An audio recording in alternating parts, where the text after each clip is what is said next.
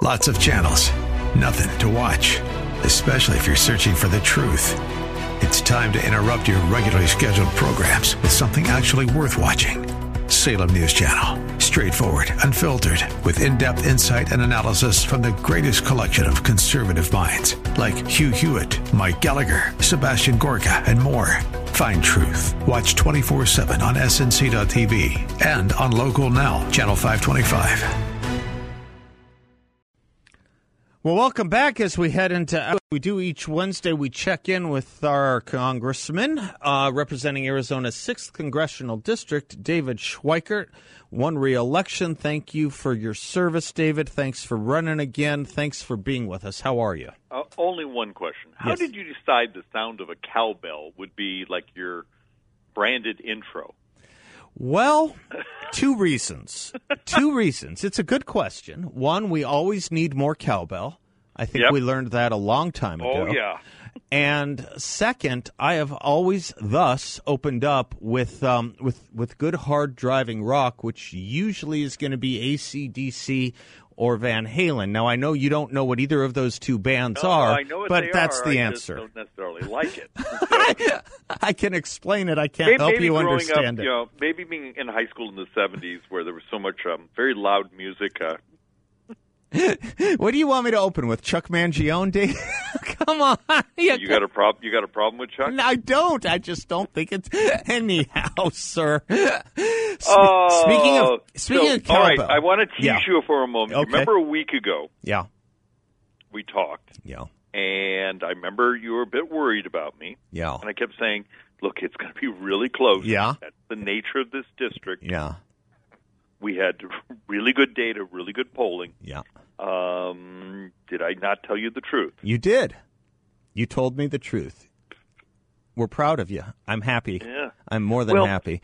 And you've got two more. You've got two more Republican colleagues going back to Washington with you. Look, for Arizona, I'm terrified that the legislature is just controlled functionally by a single seat in each house. Is that what the result is? One in each locally? That's what I think. That's what it looks like, right? Yeah. I'm heartbroken about a number of these offices. Yeah. But there is one upside, and that is, for the last couple of years, I've been serving with 5 Democrats and 4 of us who are Republicans. That's right. Now it's 6-3. Yeah. People need to understand how important it is for you to have a delegation where you're in the majority, where you have political friends working with you. I mean, it is so important. It's been always very hard to try to explain to, our friends who are just passionate and saying, why don't you fix this? Yeah. And you try to explain, as long as the Democrats hold the majority in the House of Representatives, the House of Representatives is a majoritarian body. Yep. You have the majority, you make all the rules. You don't let the minority, unlike the Senate where a single senator on either side can at least screw with them. Yeah, you can put on holds and all that. The House, you're in the minority, you're crushed. You have, the Democrats in their dystopian management of this place made it so we couldn't even offer amendments. We functionally didn't exist. And now it looks like we're going to be back in the majority. I want to talk to you about that, but I got to tell you something. Maybe you'll find this a little interesting, David. I think it explains a lot. So I was, just before you got on, I was checking out whether we knew if we had a majority in the House of Representatives or not. And I went into the search engine, the Google machine, and typed in House of Representatives majority. There is only one news outlet that highlighted with the headline, Republicans win House majority, and it was People magazine. New York Times had 2 different stories. The Washington Post had a different story. The Atlanta Journal-Constitution had a different story. The Hill had a different story. It's amazing. CNN had a different story, something about the Cherokee Nation. It's amazing how much they don't want to print, even if it's premature, officially, how much they're trying to avoid acknowledging the fact that we're probably in the majority now. Oh, no, and we are. Yeah. And there's a couple California seats that the late arriving votes continue to tick our way. Mm-hmm. So there might be a Katie Porter surprise, a couple other opportunities. that are heading our direction out there. Mm-hmm. So we sit here slightly puckered up and wait for it all to get done. What a couple mechanical explanations, and I forget. I have to learn it every 2 years. I forget it. How does the House Republican caucus elect its committee chairs, or is it by seniority? How do we do it? No, unlike the Democrats, we use a steering committee process. Okay. And the steering committee process is like 36, 38 members. Mm-hmm. So you get a combination of regional, groups. So, and I think Debbie Lesko, we're supporting her to run to represent our region. So our region will be like 4 Western states. Okay. Or 5 Western states. Okay. And where Texas has so many Republican members, they get 2 regional representatives. Mm-hmm. So you have that. Then you have certain members of leadership, and the speaker typically gets 2 votes, and the president of the freshman class gets 1 vote. So you're trying to get a representation both geographically and also institutionally. And then members come in and make their pitch, saying, I want to be chairman of the Ways and Means Committee. Mm-hmm. And we have 3 people running for chair of the Ways and Means Committee. Mm-hmm. They're the 3 most senior members. Mm-hmm. And they'll walk in and make their pitch, and here's my plan, and that steering committee will vote. Mm-hmm. Then once all that's done, those committee chairmen sort of get seats on the steering committee, yep. And then they start going through, are there any senior members who are asking to change the committee they're on? Mm-hmm. So remember, I moved from financial services to Ways and Means right. several years ago, right. just because I thought my tax expertise and tax reform was critical for growth. Mm-hmm. I couldn't make the economy work without major changes, so I moved to the committee I thought would do that. Mm-hmm. That's a little bit rare. Often you get into a committee and you stay there because you're trying to build up seniority within the committee. Mm-hmm. That's often how you get your subcommittees. But like for the freshman class or for the sophomore class, because often the sophomore class is punished saying, you're new here, you get small business, and after you do small business for a couple of years, then you might get a seat on the financial services. Uh-huh. Okay. And why this is important, some of these committees are really complex. Yeah. I mean, learn the securities market. Yeah. Learn securitization of debt. Learn Dodd-Frank. Some of these are hundreds of hours of reading. That's the thing most folks don't understand. I probably read 5 hours a night just to know what the hell's going on just in the tax code. Yeah. Yeah, just in one area. Yeah, just probably one area on the tax. Well, one other thing, clear this up for me. Let me sleep easily tonight, David. Please give me a good answer to this. Flying around is this notion that even if we win, there's this weird reason Nancy Pelosi could still be Speaker. What is this about?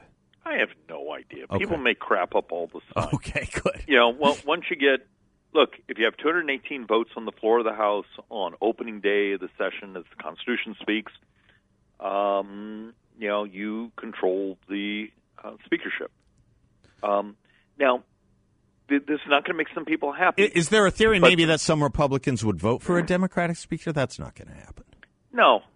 I mean, there'll be all sorts of theories of, okay. I want this person, or we want to defeat the Republican speaker on the first ballot to bloody him up a bit so he's nicer to me, or he once didn't compliment my new shoes. Mm-hmm. I mean, so you get a lot of this. Mm-hmm.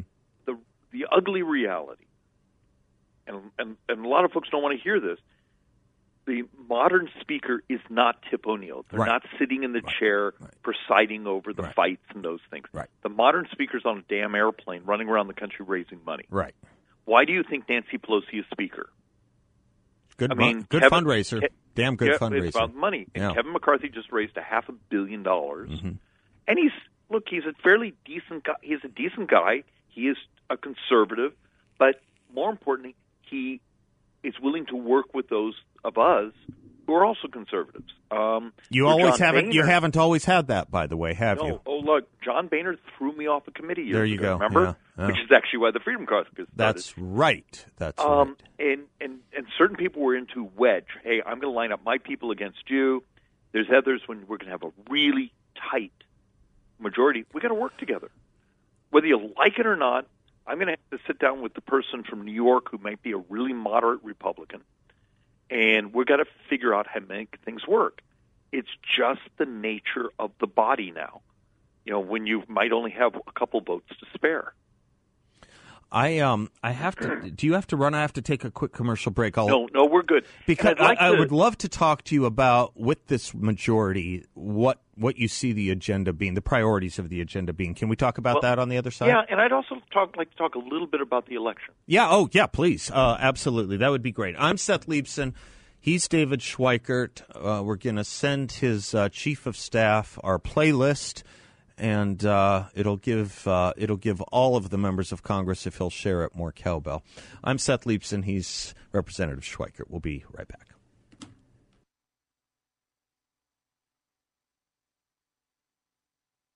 Welcome back to the Seth Leibsohn Show. Representative David Schweikert is our guest. We wanted to see if we can cover a couple of things here, David, with you. Thank you for staying with us. First, with the majority, what do you see the priorities being from the House of Representatives? Well, first, do your best to stop the craziness. And number two, try to understand what's actually gone on the last couple of years. Our first battles are going to be, what are the Democrats going to try to run out of here in what we call lame duck? Mm-hmm. You got a lot of members who are not coming back. There's a certain perversity I worry about of members trying to push things, vote for things, fund things, and then a year from now, that's who they end up working for because they've left Congress. How much spending? We have a couple tax extenders that are done. We've cleaned up much of that mess. The problem is you have something over here that costs $500 million over 10 years, and the Democrats want $20 billion in new social spending. Mm-hmm. So we're trying to hang tough on a lot of those negotiations. And we have some leverage there because we can slow things down with some of our Senate colleagues. So first we've got to get through the end of the year. Mm-hmm. Mm-hmm. Then as soon as the new year begins, what will the Senate look like? Has Herschel Walker won? Is the Senate, back to being tight again? Which is still pretty miserable because with the vice president's vote, the Democrats get to control the Senate. Yeah. And we start running. It is important that we effort that Herschel Walker seat, though, right? I mean, because so many different things could happen. I remember in '94 when people like Nighthorse Campbell and Shelby changed party. I mean, you don't plan on that, but it's important. It's much better to have the 50-50 than the 49-51, right? Very much so. Yeah, it provides a certain leverage. Yeah. And then we need to understand what happened. So, like oversight in the Ways and Means Committee, mm-hmm. we think some of the stealing of the unemployment money during COVID, mm-hmm. of some of the aid to businesses, may be the largest fraud mm-hmm. in U.S. history. Mm-hmm. Now, the Democrats have no interest in investigating hundreds of billions of dollars of disappeared money. We obviously will. So there's lots of things like that. So our committee will do things on the taxes and unemployment, things in Ways and Means oversight. Judiciary will do things in regards to what has the FBI done? What mm-hmm. have they not investigated? What have they not... there'll be the Hunter Biden discussions. There'll be all sorts of other things. And each committee will have its area of research, investigation, and it's just to provide transparency, mm-hmm. And hold the administration accountable mm-hmm. because I believe they've done some absolutely crazy things mm-hmm. that have gotten almost no press coverage. Mm-hmm. Yeah, this is the way to generate media attention on it, or at least give more people information on all this. And then there's the policy side. Yeah. Mm-hmm. What can we do regulatory-wise, mm-hmm. tax code-wise, mm-hmm. trade-wise, mm-hmm. Locking down the border-wise, using the appropriations bills to demand border security.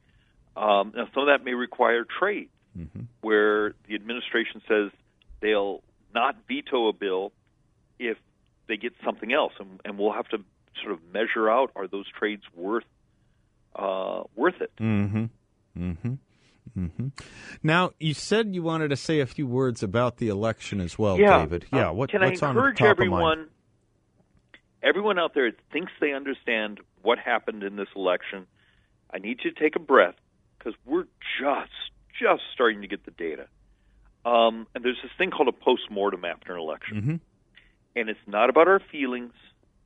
It's not about what we think happened. It's about what the data tells us. And we're going to get some amazing data.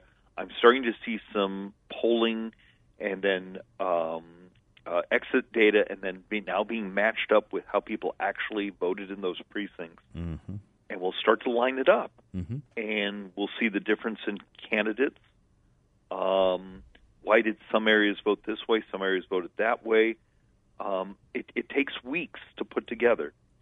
But we're going to be professionals about this. Understand there were billions and billions of dollars spent around this country mm-hmm. on this election. Think about it. Hundreds of millions spent just on ads in Arizona. Mm-hmm. Maybe it's time we approach this and understand why didn't it work as well as we thought it should. Mm-hmm. And also why in some of the federal races, right? Why in some of these House races was the vote so much bigger or greater than for the Republicans than other Republicans, right? Preliminarily, it looks like I outperformed almost everyone else on the ticket within Arizona Congressional District 1. Right. Why? Right. Is it we did something different in our message? Was it how we delivered our message? We all think we know, but until you start to lay out the data, and then once we have it, we can't pretend it's not real. Mm-hmm. Mm-hmm. One of the things that we're going to have to do beyond in just this state is take a look at it nationally, too, don't you think, David? There is something to be said for a national message from the Republican Party. A lot of people are complaining that we didn't have the national message we're used to having, or at least we didn't have a unifying national message. I know they're complaining, but some of that just isn't true. Okay. You had the problem of you had candidates in certain parts of the country that kept running over the message. Okay. So in Florida, look, okay, how often have you heard the term Democrats seem to get a memo in the morning, and they all say the same thing. Right. Republicans get a memo in the morning, and then they run off and say whatever the hell they want to say. Okay, all right. And that becomes a problem. But it's also trying to understand, like, why does someone become a Republican activist? Yeah. Number one reason is they want to be heard. Mm-hmm. They want their voices to be heard. I'm seeing a fascinating study of why do people become a Democrat activist? Mm-hmm. It's because they hate us. Mm-hmm. Very different motivation. Yeah. But that hate means they fixate on winning elections. Our folks fixate on being heard. Yeah. Yeah. Well, I tell you what, I have to take a break. I can't get out of here, but let's look deeper into what we'll know more next week when we visit on some of that data. And I want to look into this thing that you're talking about, too, with your race. And the other congressional races, it looks like, according to the Wall Street Journal, in our House Republican races, the House Republican candidates won 50,000 more votes than some of our statewide candidates. So let's talk about that, too, next week. I'm sure we'll have more data to deal with when we do. Perfect. Thank you, David Schweiker. And again, congratulations. And again, thank you for doing it. It's a hard-fought race. It was a hard-fought race. This stuff ain't easy. Thank you for doing it, David, and thanks for representing us and always checking in. 602-508-0960, 602-508-0960. We will be right back.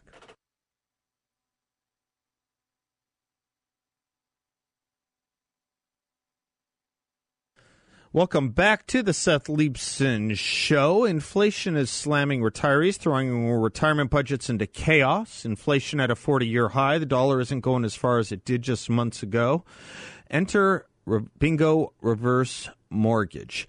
A reverse mortgage could be the safety net you need to get through these hard times by allowing you to convert the equity in your home into cash. A reverse mortgage could put more money in your pocket for living expenses, help you fight inflation, make your investments last longer, and give you the security in your retirement that you deserve. Call the veteran-owned and veteran-staffed Bingo Reverse Mortgage team at 928-277-4476. That's 928-277-4476, or visit them at bingoreversemortgage.com. That's bingoreversemortgage.com. Mention you heard from me, you heard about them from me, and you get a free appraisal reimbursed at closing, a $1,000 value. Roger is in Tempe. Roger, thank you for your patience. Well, no problem. I enjoy listening to this stuff. Thank you. I thought it was funny that you were talking to your first guest about Target. Oh, no, it was John. Yeah. And all of the problems they're having. And I thought the one thing you didn't mention is woke culture. Mm-hmm. All of these major corporations that went woke 4 or 5 years ago, I believe, I'm trying to be patient here, but I believe it's because people are fed up hearing it. And it just occurred to me, what's the one thing you hate when you go through the tunnel at It's a Small World? Well, I haven't been in that tunnel in a long time. What is it? The song. Oh, the song. It's a small world after all. Okay. Yep. Okay. So what have we been hearing for the past 4 or 5 years? Over and over. I work in the corporate world. I'm not in the office corporate part of it, but I work for a large corporation. Mm-hmm.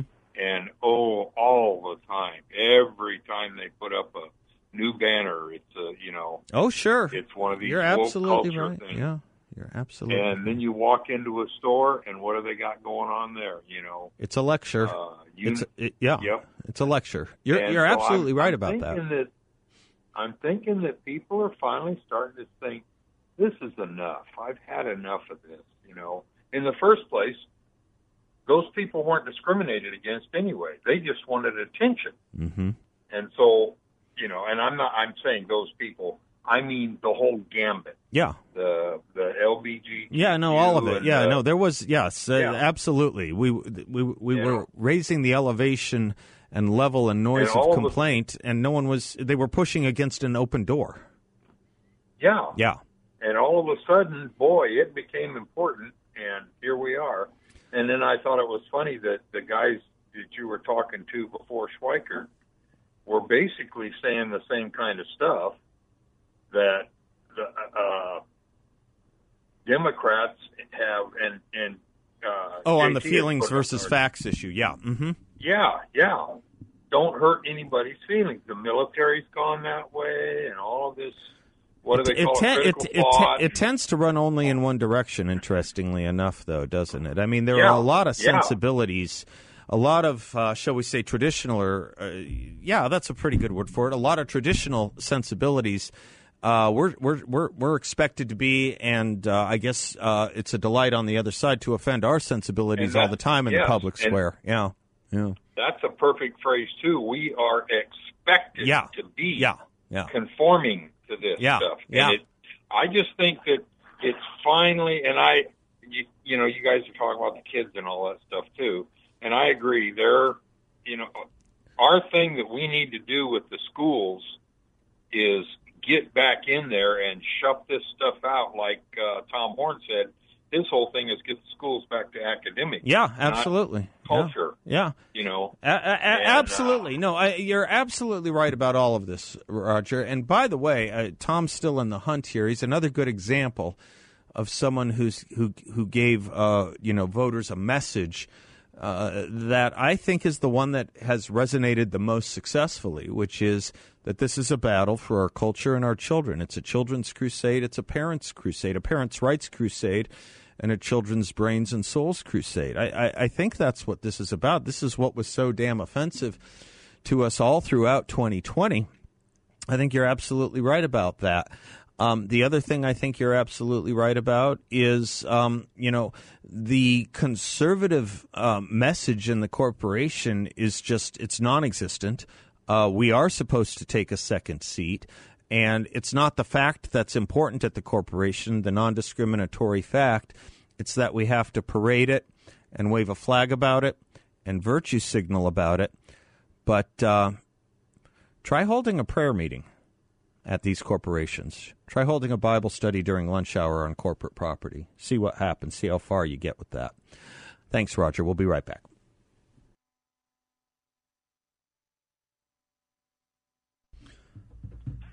Welcome back to the Seth Leibsohn Show. We check in every Wednesday with our constitutional and elections expert and attorney, Brett Johnson. He's a partner with the Snell and Wilmer Law Firm. swlaw.com is their website, based here locally, offices across the country. Brett Johnson, thank you. I bet you're a tired man. I bet you're a tired man. They're keeping you pretty busy, are they? Yeah, I think with Arizona. I mean, every show I always say there's always a link back to Arizona. Yeah, there is. It seems like we constantly are in the mix here in Arizona. I guess it's for.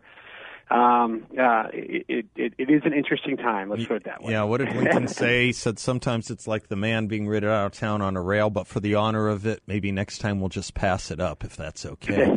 And hopefully that happens. Yeah, and hopefully that happens.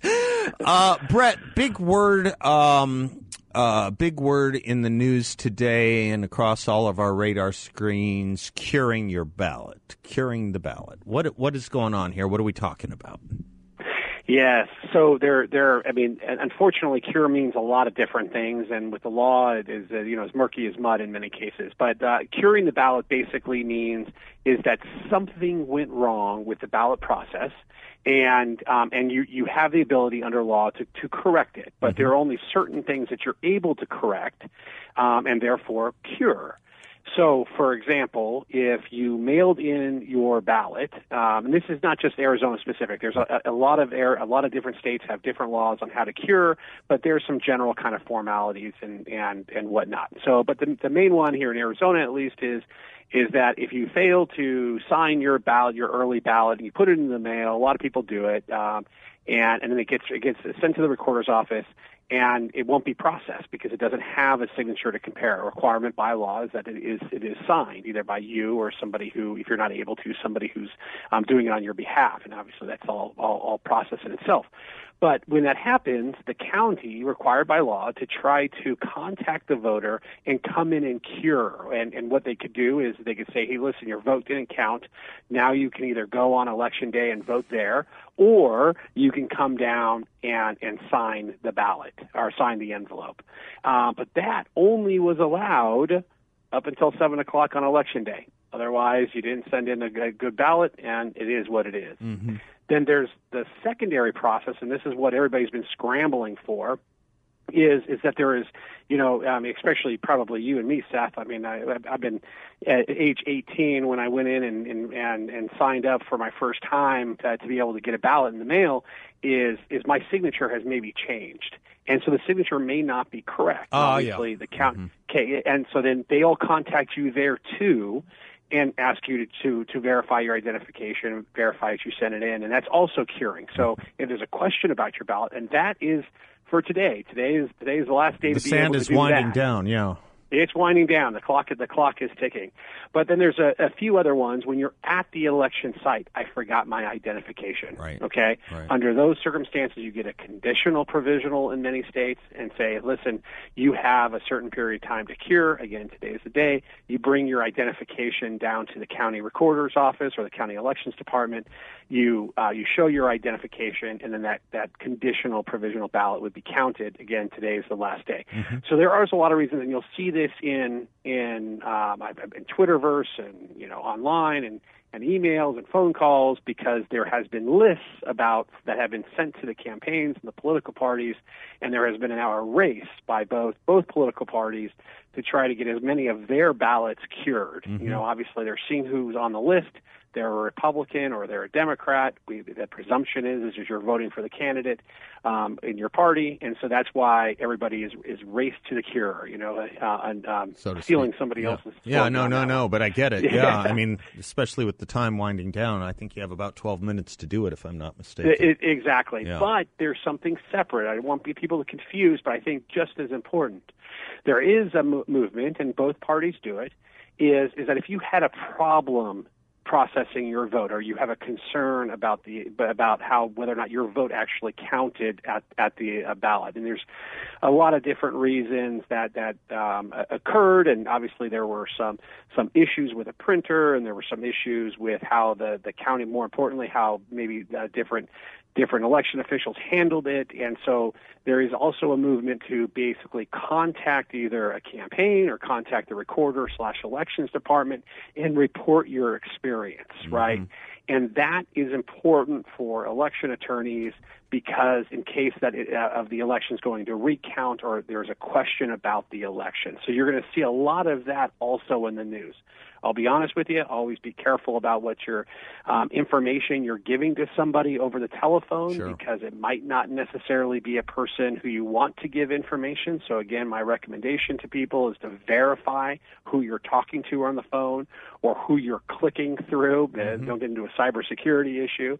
And a Nigerian prince is not going to need $1 million to make sure your ballot is counted in Arizona. Just want to point that out. Yeah. Okay, good. Now, on this curing and what will result from it, I guess some of this will decide whether there's going to be an automatic recount or not. It looks like the AG race, maybe superintendent. Is there another race that we're looking at, or am I wrong about those two? No, I think that those two for sure, not for sure, definitely the AG's race. The superintendent's race, that would be a triggering point, and I believe that there's one state legislature race here in Arizona that would possibly be subject to recount. So, again, as I mentioned last week, it's 0.5% of the votes combined to determine that.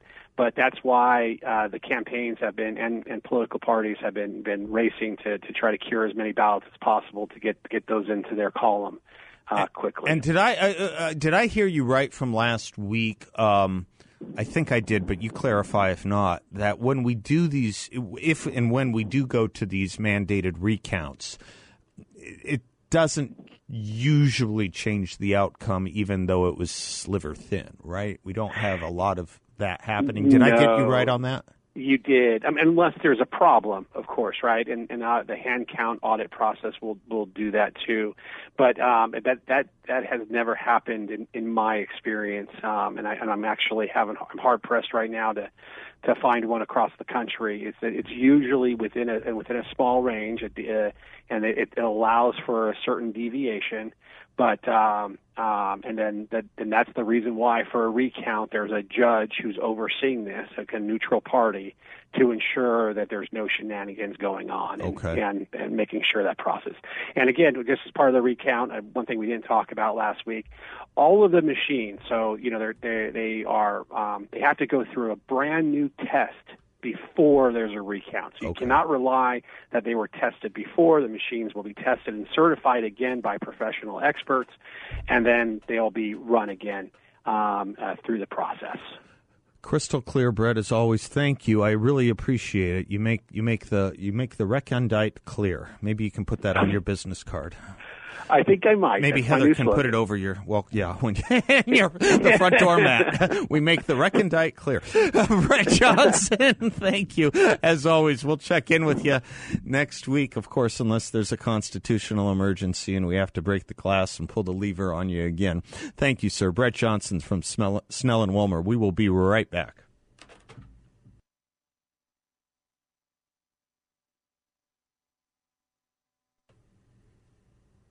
Welcome back to the Seth Leibsohn Show. I am Seth. Mike in Phoenix. Hello, Mike. Sorry to keep you waiting, but thank you for your patience. Not a problem. Thanks for having me on. You Seth. bet. You bet. Thank you. Yeah. Well, in terms of what happened on Tuesday with the GOP losing the governorship, the Secretary of State, many of these other offices too. I think we have, blame has to be laid at the feet of where it's deserved. I personally think that the Republican Party on the state and maybe even the national level really messed up big time. For example, I read in Washington Post about a week before the election, I think it was, that Kelly Ward tweeted out a photo of her doing voting early. And it's almost like she was trying to encourage other Republicans to do it too, even after they had urged all Republicans not to. If you look at the mail-in and early voting totals for the Democrats versus the Republicans, it's clear that the early voting initiative, they had an early voting plan in place or a ground game, and it worked. And the Republican Party, they just they acted like it was just election day and not election season.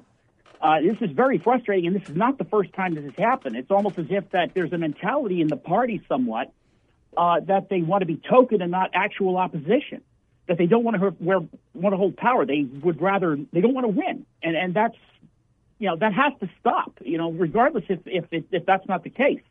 They have to be smarter about this. Because they had millions of dollars in place. They were supposed to execute a plan to get us a majority, and didn't. So.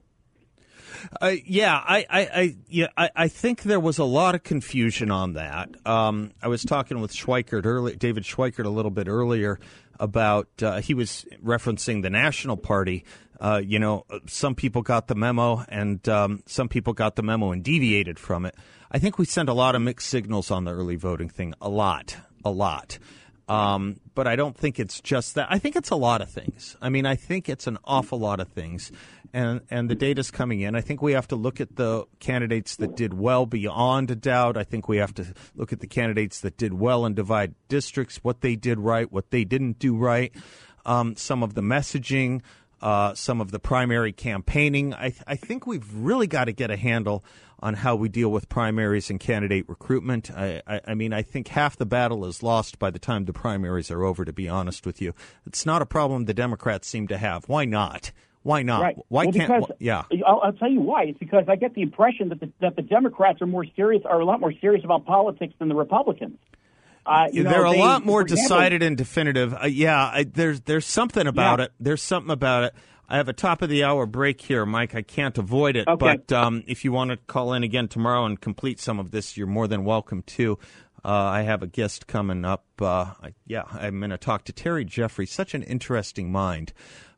He, as we're talking about America First, Terry Jeffrey may have been one of the first architects of America First when he created it with Pat Buchanan in the, I want to say, 96 presidential election, 92 and 96. I'm Seth Leibson. Be right back.